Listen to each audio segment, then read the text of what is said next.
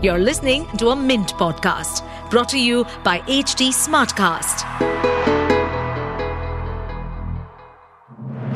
Good morning. You're listening to Mint Business News with me, Gopika Gopakumar. Here are the main headlines this morning. Reliance Industries said quarterly profit declined 5.9% from a year earlier. Net profit fell to 18,258 crores in the 3 months ended June 30th from 19,405 crores in the year-ago quarter. Profit missed the average 18,302 crores estimated by a Bloomberg survey of analysts. Revenue declined by 5.3% to 2.1 trillion rupees in line with estimates. While the company's oil to chemicals business reported weak performance, the consumer-centric retail and telecom business reported robust earnings. ICICI Bank announced its April-June quarter results for fiscal 2024 on July 22nd, reporting a rise of 39.7% in net profit at 9,648 crore rupees on a standalone basis. This is compared to 6,900 crore rupees in the corresponding period last year. The country's leading private sector lenders' net interest income increased 38% year-on-year to 18,227 crores in the first quarter of the current fiscal.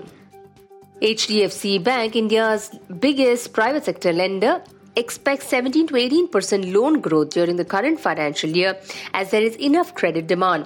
During the first quarter, the total advances of the book rose by 15.8% to 16.15 lakh rupees. The Adani Group's upcoming copper factory in Gujarat is likely to start production in March next year.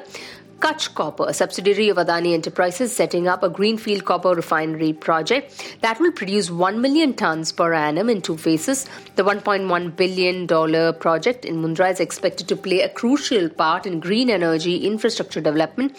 According to a PTI report quoting sources, the group's copper-producing factory will have its first phase operational by the end of the current fiscal.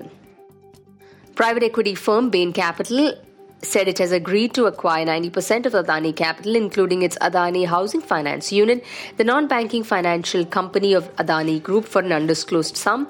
Gaurav Gupta, the Chief Executive Officer and Managing Director of Adani Capital, will own the remaining stake in the 2 companies.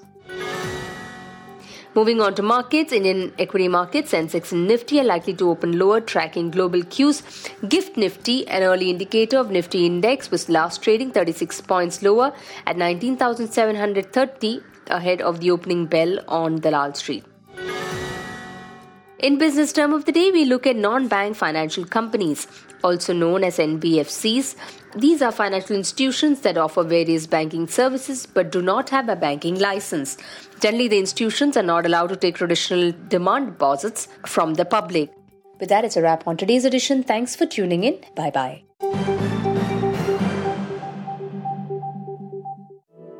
To stay updated on this podcast, follow us at HD Smartcast on all the major social media platforms. To listen to more such podcasts, log on to www.hdsmartcast.com.